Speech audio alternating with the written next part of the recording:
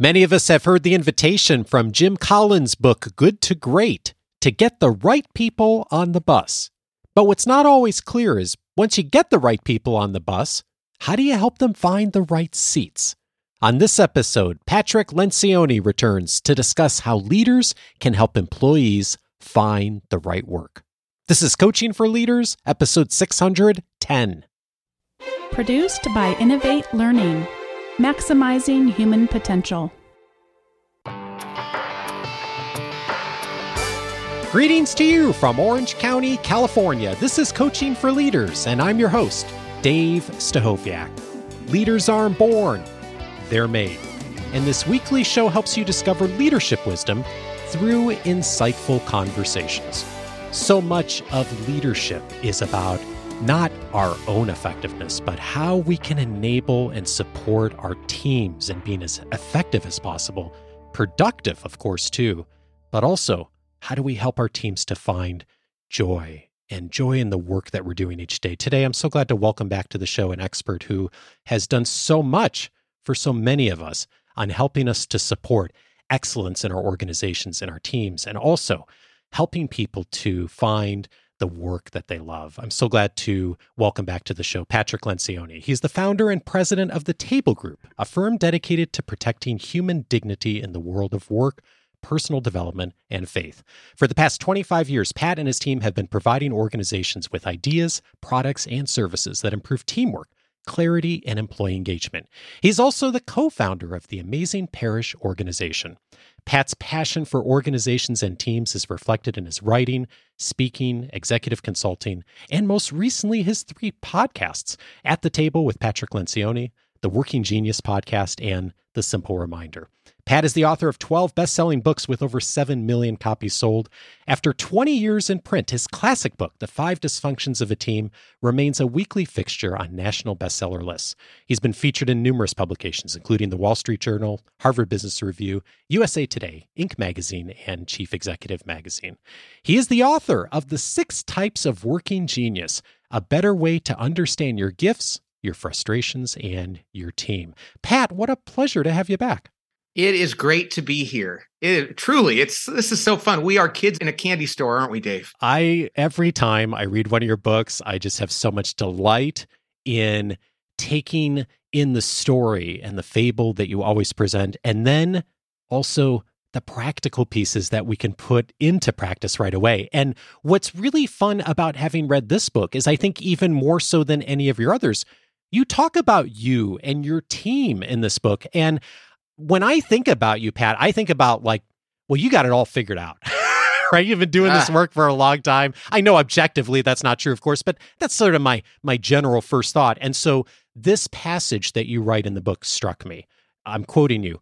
I had been struggling off and on for years with my own job dissatisfaction, which puzzled me because I had started my company with good friends. I loved the field I worked in, and I was genuinely fond of my colleagues. Still, I found myself unexplainably exhausted and exasperated on a semi-regular basis. How did that happen? That's how this whole book came about, because I didn't know how that happened. And one day, my colleague Amy said, "Why are you like that? What is going on with you?" And she was really curious. And I said, "I don't know. How could this be?" And over the course of the next 4 hours, I had a whiteboard and a pen, and I was just thinking about it and talking to people about it. And I started realizing, and I really kind of don't remember, Dave, what happened during those 4 hours. And this is how I know God gave me this idea, because it just came through me like, wait a second, there's different kinds of work, and I don't like all of them, and I'm doing the wrong ones too much. And there was one in particular that I was having to do every day, kind of against my will.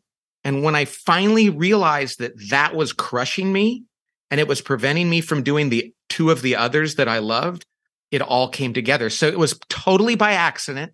I didn't plan to come up with a new diagnostic tool or a model at all. And I wasn't sitting there thinking, I have to write a book. I was literally desperate to understand how I could be struggling when everything around me seemed to be right. And so I think that's how most of my books come about, by accident and searching for answers to things that even I'm struggling with. That's why I think it ends up being so practical for the rest of us too. What is it that was crushing you? So I I look like a person that's good at what's called galvanizing, which is one of the 6 types of working genius, right? Yeah. And I was doing it every day. I'd come to work and I wanted to invent and discern. And invention and discernment, what I love. That's how I go about things. And those are my working genius. Well, nobody else in the company liked to galvanize, which means to push and to remind and to exhort people and I like the inspiring part of that, but I kind of like to do it once or every once in a while. But there's a need to galvanize people every day. Okay, remember, people, this is what we need to be doing. Hey, where are we on that? And there are people in the world that love doing that, and I'm not one of them. But because I was better at it than the other people I worked with, they got used to just saying, you do it. And I had no language to say, I don't want to do that. And I thought, well, I'm the CEO. I'm supposed to do that. Well, just because you're a CEO doesn't mean you're good at everything. And it's okay to involve other people in things that they love to do that you don't. So I literally found a guy in my organization who had the genius of galvanizing. He was pretty young. And I said, you should be the chief galvanizing officer. And he said, what do you mean? I'm young. I haven't earned the right to do that yet. It was like, no, this isn't about earning that. It's a gift. You're good at it. You're better than I am. If you do that, you're going to love your work more. And if I don't have to do it, I'm going to love my work more. I'll do a little bit of galvanizing because I have to. I can't always do what I love. But let's actually get you in the right seat on the bus and put me on the right seat on the bus. And things change drastically. Our productivity, Dave, went up so fast when we slid him into his genius and me into mine. And that's something we've seen happen with so many teams that have used the working genius model. I think about the work of Jim Collins and his invitation to all of us of get the right people on the bus, right? And you and I have talked about that before with the ideal team player, hungry, humble, and smart, right? And having the right people and the right culture. And yet, how often it does happen that we end up in the right place, but we're not in the right seat on the bus. And I think for a lot of us, it's hard to then figure out, okay, like I know this person is a great fit. I know that they're the kind of person that aligns with our values and the culture and organization, and yet something's not right. And I think what's really fascinating for me about this model is so many of the traditional assessments, StrengthsFinder, MBTI, Enneagram, so valuable and like really good for like understanding core personality, preferences, how I show up, but don't often think about like the actual work that's being done then and the stages of work. And I think that's what's really interesting with this model is like, this is a really intentional look at, okay, we've got the right person, but where do they show up and what kind of work are they actually doing? And what comes out of this is 3 big stages of work that are really true for almost every team. And that might be a good starting point for us of just like illustrating what that looks like and what those stages are. Could you walk us through that? Sure. And the first stage, which is the first 2 geniuses, is ideation. And ideation is the stage of like, okay, let's come up with new ideas. But it starts by asking the question like, is there a better way? Somebody with the genius of wonder says, is this the right way? Amy said to me that day, why are you like that? And that's ideation actually starts with the big question, not with the idea. And then invention answers that and goes, oh, that's a great question. Let me come up with something to answer it. So that's the first stage of work, ideation. And I generally like that stage of work. One of my geniuses in that stage of work, but there are people that have no geniuses in that stage of work, and that's okay. But if they're put into a job where they're asked to do that, suddenly they feel like I must be a fraud or a failure. Why am I struggling? It's like, that's not your seat on the bus. The second stage of work is the one that we realized was missing in so many organizations. In other words, people didn't understand that this was even a stage.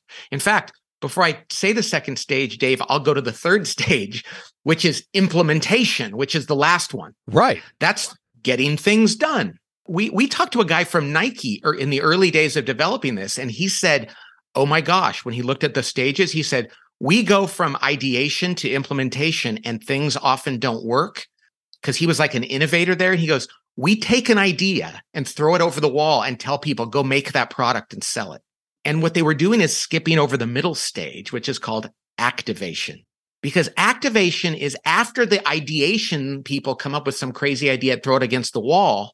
The activators go, let's evaluate that. Let's tweak it. Let's go back to the inventors and give them some feedback. And then once we decide, now we think it's ready, let's get people excited about it before we have them go implement. Because if they're not really on board, let's pitch it to them and let's exhort them. Let's galvanize them around this. Well, if you do that, then by the time you get to implementation, the chances of success are very high. But like the guy at Nike said, we were just lobbing new ideas over the wall. And the implementers were like, well, this isn't ready to implement. And the ideators were like, you guys don't know how to implement. And there was the missing step in the middle. And so that was a huge realization for us, was that part of work in many organizations was not recognized as a stage of work at all. Right. And that comes down to the types. There's 2 types under each of these 3 stages of work, 6 types. There's working genius, but there's also working competency and there's working frustration. Tell me about that distinction.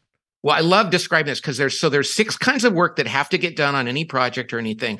And each of us only has 2 that we love. So by definition, we are going to, I like to look at it like a cup of coffee. If you were to take a coffee pot that was hot and pour coffee into like a Yeti mug and screw on the lid, it would hold its energy, its heat for hours and hours and hours. You can go back 8 hours later and it's still hot. Yeah. That's crazy. That's like I can do a task for like 8 hours and still be on fire if I'm doing something that is completely in my genius. So that's what our working genius is. Those are 2. But then there's this thing called your working competency, which is, it's like pouring coffee into a cup and putting a lid on it. It'll hold it for a few hours. It'll stay warm, but eventually it's going to grow cold. That's something I can do that for a while. There's a few tasks that it doesn't crush me to do that. I'm pretty good at that. As long as I know I'm not going to have to do it all the time, I can deal with that and I can probably do it pretty well. That's called a working competency. But then there's the last 2 are your working frustration. This is the coffee that gets poured into a cup that has a hole in the bottom of it. I mean, the energy, the heat, the substance drains out so fast. And each of us has 2 areas that if we're asked to spend very much time in those at all, we're going to get burnt out fast. Now, that doesn't mean everybody has to do things they don't love sometimes. And if you know what those are, you can kind of grin and bear it. One of our colleagues here, Matt, says, hey, I got to go do some tenacity work. I don't like tenacity. I'm going to go in the conference room for an hour and I'm going to just plow through it. And he comes out and goes, oh, I'm about to die, but I got it done. And we're laughing, we applaud. If you know what your working frustrations are, you can grin and bear it when you have to do it. But if you go to work and a big part of your job is your frustrations and you don't even know that, you're going to get burned out. You're going to feel guilty. You're going to feel lazy. And other people might just say, you don't have very strong willpower, or you don't have a good work ethic, or you don't care enough about what we're doing. Those are all completely the wrong diagnosis, and it makes a person feel terrible. Whereas if they realize, oh, I'm not meant to love this kind of work, I either need to go to my manager and change jobs or go to my team and say, hey, can we reorganize this? Because I have so much more to give. And so that's the benefit. And so we all need to know not only what our working geniuses are, but what our working frustrations and competencies are. And it's so enlightening and so relieving to finally understand that we've had so many people call and say, I felt guilty for 20 years. And for the first time, I have a true sense of who I am. And the lack of guilt and judgment, that when we diminish that in our organizations, the joy and productivity and relief that comes with that, that is probably the single greatest benefit from all this, is to get rid of that in the workplace and set us free to do what we're meant to be. Oh, yeah. And my sense is, this isn't universally true, of course, but my sense is like we're better at that when it comes to like individual interactions, personality, kind of things we were talking about earlier, like some of the other assessments, like on an individual level and like how I show up personally in the workplace. We're not as good at that when it comes to like the actual work being done, of like, right, what is the seat that I'm actually sitting in? And that leads me to like the line I highlighted more than any other in the book is this one. The type of work that a person does turns out to be much more important in regard to burnout than the volume of work. That's huge. Right. Yeah, it is so huge. It's like telling somebody that's burning out at work, your only problem is that you need to take a break. And what's interesting is we do that. And like, there have been people in life that have been burnt out in their job, so they cut their schedule back by a few hours, but they're still doing the same job, just less. And there's other people that have changed their jobs and worked more hours, but doing something that feeds them, and their burnout goes away and their joy and their productivity goes up. And so solving for the wrong problem is not only not going to lead to a benefit, but it's going to make a person feel crazy, like, what's wrong with me? And that's why some people retire and they think, oh, I've hated that job for years. Now I'm going to go do nothing. And there's not joy there. God doesn't mean us to not do things. He wants us to do the things that we're best at.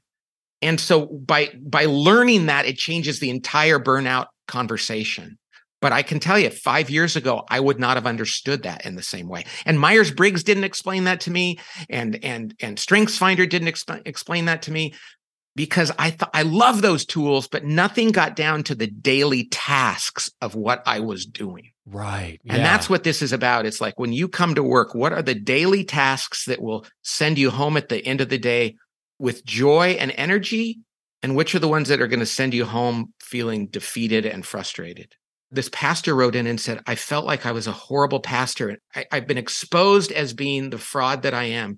And I said, why? And he said, because I couldn't write a homily or a sermon. I was terrible at it. And every week it would be a struggle. And every week I'd go, I should have never been a pastor. And then he goes, I took Working Genius and I realized I don't have wonder or invention. I can't go outside and walk through the forest and ask the questions and get the ideas.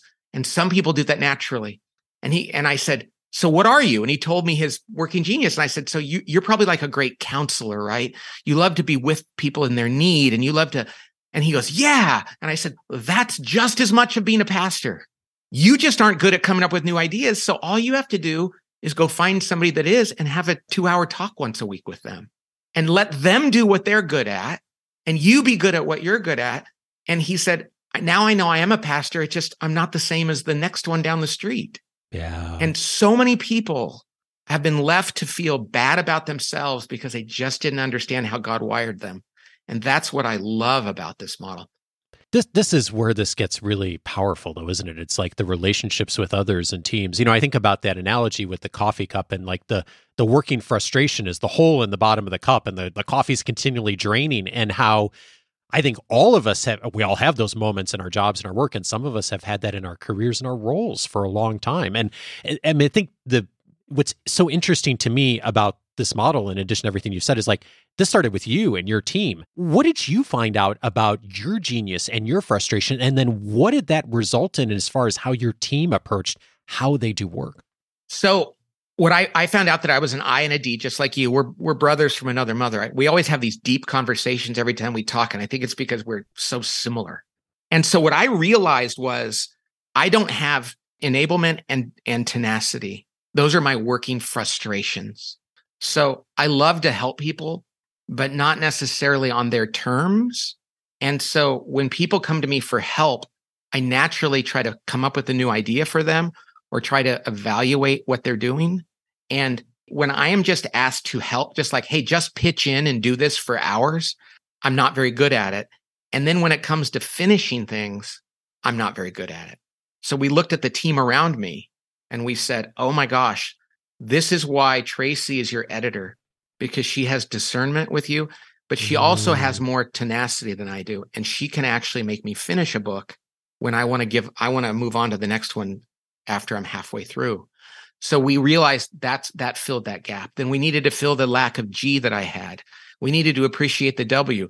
And then we had other people on the team that were not doing things they loved, and we needed to put them in different positions. So we essentially, to call it a reorg, it's much more fundamental than that. We just realigned how we actually go about getting things done so that everybody was living more in their genius.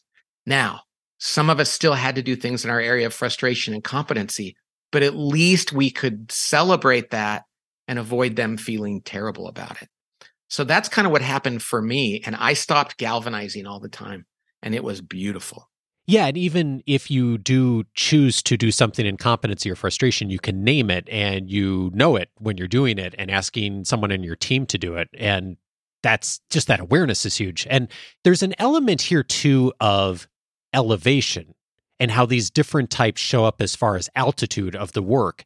And as I'm sure people wouldn't be surprised by, on the ideation side, that's the big picture, right? Like 30,000 foot view. And then you get all the way to the other side on tenacity, and it's really into the weeds on finishing something, right? And one of the things I'm curious about is like, how does that, or does it map to role? Because I think a lot of times we think of like CEO, they're on the big picture thinking, right? And if I'm a administrative assistant, I'm on the like operational things. Does that match to role, or can you be a CEO and have tenacity as your working genius? And is there a way that works with the team? Yeah, it's a great question. And the truth is anybody can be a great CEO if they know who they are, they know what they're great at, they know what they can do when they need to, and they know what they're terrible at. And then they build a team around them to fill in those gaps. I was just with one of the best companies in the world. I'm honored to work with this one company, one of the best companies in the world, and they have a fantastic CEO. And we did Working Genius, and he's an ET. So he's great at enablement and tenacity. And he said, you guys, you all know it. I'm an implementer. That's my bias. But I can do some of these things, and these things I don't like. And we looked at the team around, and he's like, and that's why I rely on you for this. I trust you on this. I need this from you. And other people were like, but we know that you're not going to let the trains go off the tracks, because he's a tenacity guy. And we know that, and he is really attentive to the needs of his team. So anybody can lean into whatever their types are, as long as they know what their limitations are. When we took Strengths Finder, I used to go, I want Weakness Finder because I want to know the things I shouldn't be doing. And too many CEOs think I need to be all things to all people, and that's going to crush them. So yeah, anybody can do that. So let's just say you have an administrative assistant who's a WI. My wife is a WI.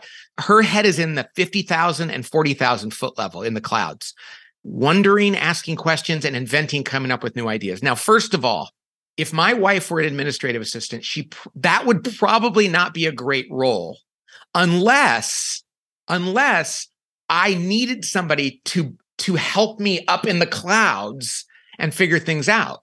What I'd probably do is if I had an administrative assistant like that, I'd say, I need to adjust the way I utilize you to allow you to work in that level. Now, if I knew for certain that I needed somebody, because I'm an ID, to be tenacious and enabling, then I could turn to my administrative assistant and say, you have so many great gifts. Let's find you a job that allows you to flourish, but I am not rejecting who you are.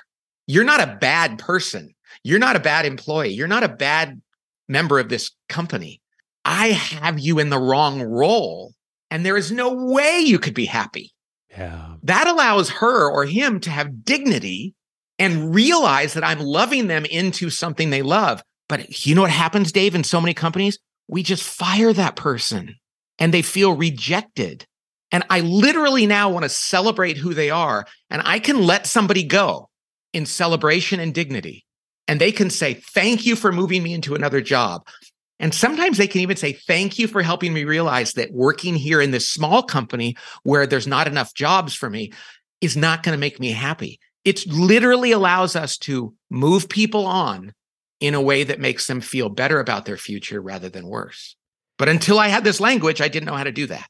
Yeah, and none of this is easy, but for me, like, this is way easier to think about and to make changes than getting the right person on the bus in the first place. Like the ideal team player that you and I have talked about before, hungry, humble, and smart.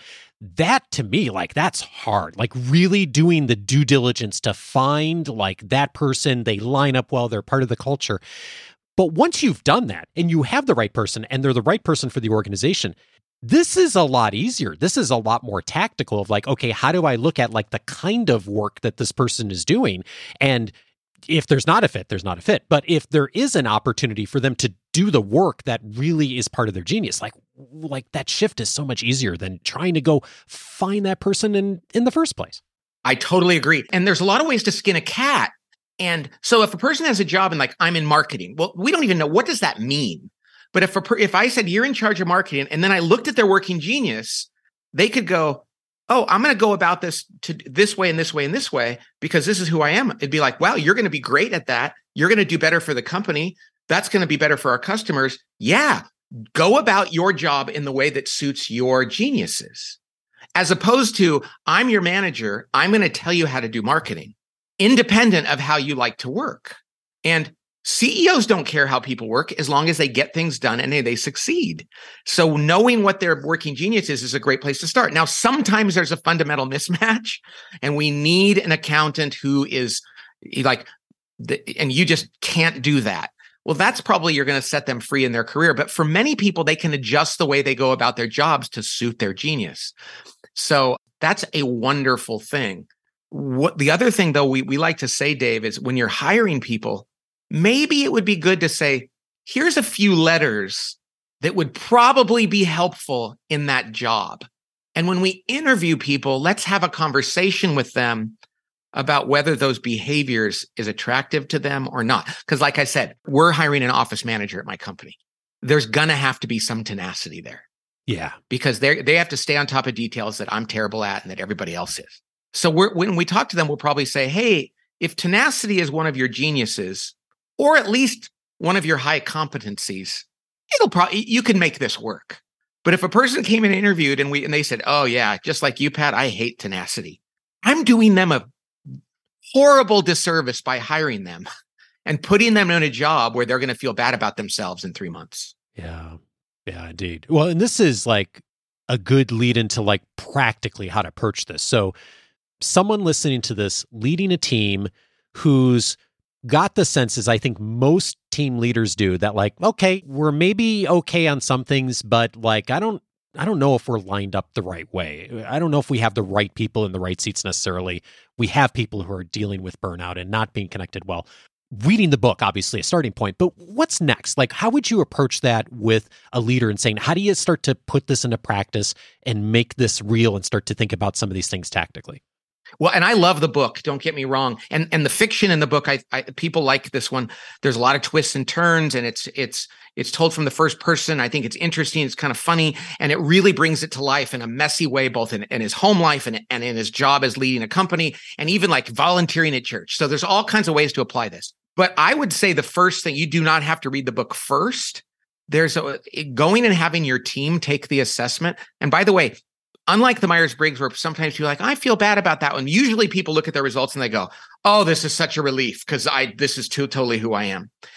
And then having that conversation on a team and looking at the team map, I think within an hour, you can take the test, look at your results, discuss them and look at the map. And right away, there's going to be some low-hanging fruit, Dave. People are going to go, oh my gosh, this explains why that last project failed. This explains why we did so great on this. This explains why every Thursday you're in a bad mood. This explains why you've been asking us to let you do this. The relief and the clarity just streams out. And so I think that you can actually go for the short-term benefit of that and then go deeper afterward. And it's not irresponsible. Sometimes in life, it's like if you're doing counseling, you need to start slow. I actually think pick the low-hanging fruit right away. And so I would say go to workinggenius.com and just fill this thing out. We priced it low. It's hard to price things because if I were pricing it for junior high school students, I would have priced it lower. But if I were pricing it for a corporate audience alone, we could have charged more. And people said, you should have charged more. But it's $25 to learn about yourself. And that's, if you have a team of 8 people, that's you'll look at this and go, oh my gosh, for $200, we just gave each other the most overwhelming insights into why we work well together at times and why we don't, and how we can make quick changes. Yeah, it's one of the many things I love about this. It's so accessible and inexpensive for organizations to do. And I suspect that a lot of folks who take a team through this will have the experience you did, where you look at the team map and there's a lot of people in like 1 or 2 or 3 places, and then there's gaps, right? So yeah, the gaps show up. How do you approach the gaps? That's a great question. So there's others in the organization, or even people outside of the organization, a contractor or a consultant or a person we know that would say, hey, if you wanted me to do that for you a few hours a month or a couple hours a week, that would be fun for me. And I would take that off your plate. So sometimes it's about borrowing resources from another department or from a contractor or from somebody else. And then sometimes it's, yeah, we really do need to bring in a new person. But it's usually not that. It's usually not that. And it doesn't take long for people to figure out what they need to do. We had this one client who really, really early on in this, literally like in the first few months of this coming out, they were going to fire their head of sales because she didn't know how to come up with a new sales strategy. And then they did this and they realized she had been so successful because of her geniuses, she didn't have wonder or invention. None of the people on her team did. They found a guy in marketing and said, hey, you're inventive. And he goes, yeah, would you come to our offsites once a quarter and help us redo our strategy? He goes, that would be a blast. That would be my favorite part of my job. And then the CEO said, I was going to fire this woman. And the only problem is she didn't have WI and all she had to do was borrow it. So that's the kind of stuff that people are doing. And it's actually really clear. It doesn't require a lot of consulting or analysis or anything else. You've said to me, and I think you write it in the book too, like this is for you and what you've seen in the conversations over the last couple of years, like on a practical level, even more impactful, helpful than 5 Dysfunctions of a Team, which I can see that like in the context of everything you're doing with this and just thinking about where different people show up in the seats. Like it's really transformative in a way that, and very accessible. Yes. And quick to benefit. You know what I mean? Like speed to realization is very high. We Dave, realized that if I'm building a team, the first thing I have to do is get the right people on the bus, thanks to Jim Collins. And we think that Humble, Hungry, Smart, the ideal team player, use that to get a team member. Then do this. Where do I need them? Then comes the 5 Dysfunctions, which is like, now that I have the right people on the bus and in the right seats, now we can like make this bus go. But this step here is a very quick one. The wins are very accessible and easy. And to me, it takes away so many of the potential obstacles to the 5 dysfunction, to overcoming the 5 dysfunctions. So that's kind of the order. But boy, when we came up with this model by accident, Cody turned to me and said, Pat, this is bigger than the 5 dysfunctions. And I was like, really? And already it's growing faster than anything we've ever done. So thank God for that. WorkingGenius.com is the place to start. Pat, I always appreciate the books, the stories, and how practical you make it. So it's a great place to begin and thinking about how the team you already have, how do you really find the right seats for folks? Thank you so much for your work. I so appreciate it. Hey, Dave, you are one of the most insightful, thoughtful, and like additive interviewers. Like when I'm on here, I'm like, oh, this is so fun. I feel like we're co-exploring this. So I just appreciate you having me on, and we are a lot alike, and I think you're just terrific at what you do. So I appreciate that. Well, the feeling's mutual. I don't know how many of your books I've read, but it's a pretty big stack. And what fun for me to have spent all those years reading 5 Dysfunctions and The Ideal Team Player, and then to be talking about this with you and thinking about like just my own work. And you and I were talking that I've built my work and my business around my strengths and the geniuses that I have in these areas. And I'm also really conscious of many people don't have the privilege to do that because they're not the owner of their business. And I think that that's, for me, the power of this and the importance of this conversation is that many of us don't recognize as leaders how much a small change like this and a tactical change can really bring so much joy into people's work and their lives, that leaders have so much ability to influence this in big ways that to us might not always seem like a big deal, but to each person on the team can make a huge difference in how they show up and burn out. And so like, what a privilege to get to talk about this. So thanks a ton. Absolutely. And knowing your story and your career, it's great for me to be able to say in a confirming, affirming way is you are doing what you are meant to do. Yeah. You're good at it because these are gifts that you've been given, and it's so good. You can rest assured that you are not wasting your talent. Because even when people are good at things, they're like, I don't know, is there something else I should be doing? It's like, I don't know, but what you're doing now, your working geniuses are on full fire. And I think, please feel good about that. Yeah, and same with you. And now I don't ever have that Monday morning feeling anymore where I'm like, oh gosh, going to, there are days, of course, for all of us that we struggle with things. But now it's like, how do we help everyone else to find that in the ways you and I have in our work. And what a great avenue this is to do that. Patrick Lencioni is the author of The 6 Types of Working Genius, a better way to understand your gifts, your frustrations, and your team. Pat, always a pleasure. Thanks, buddy. God bless.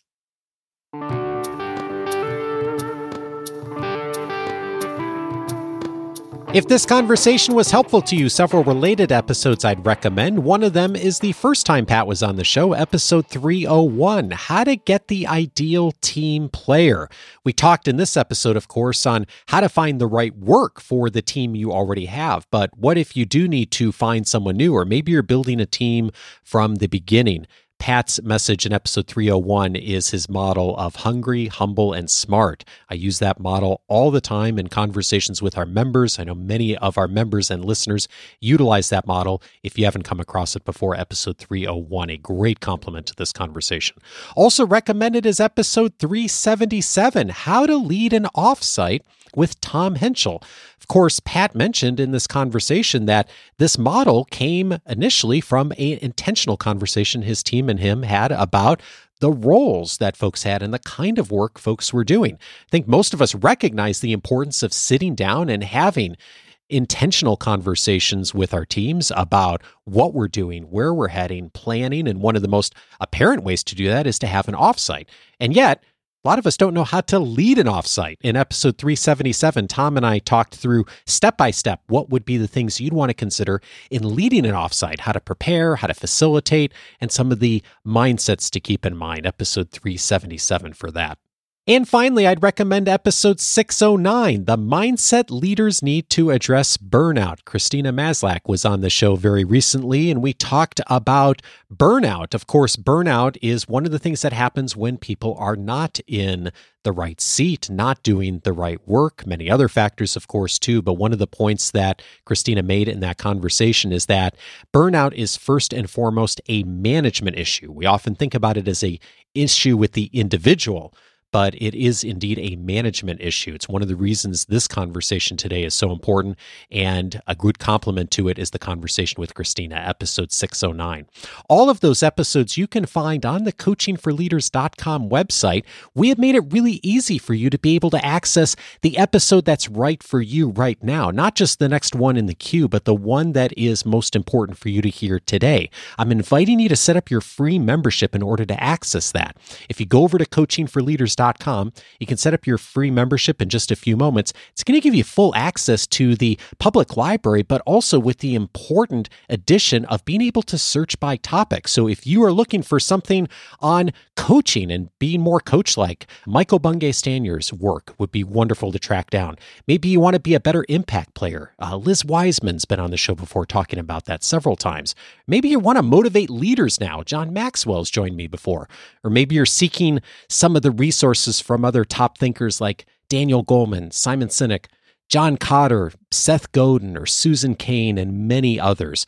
The best place to start is inside of the episode library. You can search by expert, of course, but more importantly, you can search by topic. Find the topic that's most relevant to you right now. It's one of the many benefits inside of the free membership, including the free audio courses, access to all of my interview notes, my own personal library, and tons more. All of that you can find at coachingforleaders.com. I invite you to join us there and look forward to seeing you inside the free membership. Later this weekend, the next Saturday cast is coming up. George Elzate is joining me to discuss the power of courage in leadership growth. So I hope you'll join me for that conversation this weekend. And then next Monday, Wendy Smith is with us to talk about how to solve the toughest problems. A lot of times we use either or thinking. She's going to invite us to use both and thinking instead. Join me for both of those conversations. Have a great week, and I'll see you this weekend for the Saturday cast.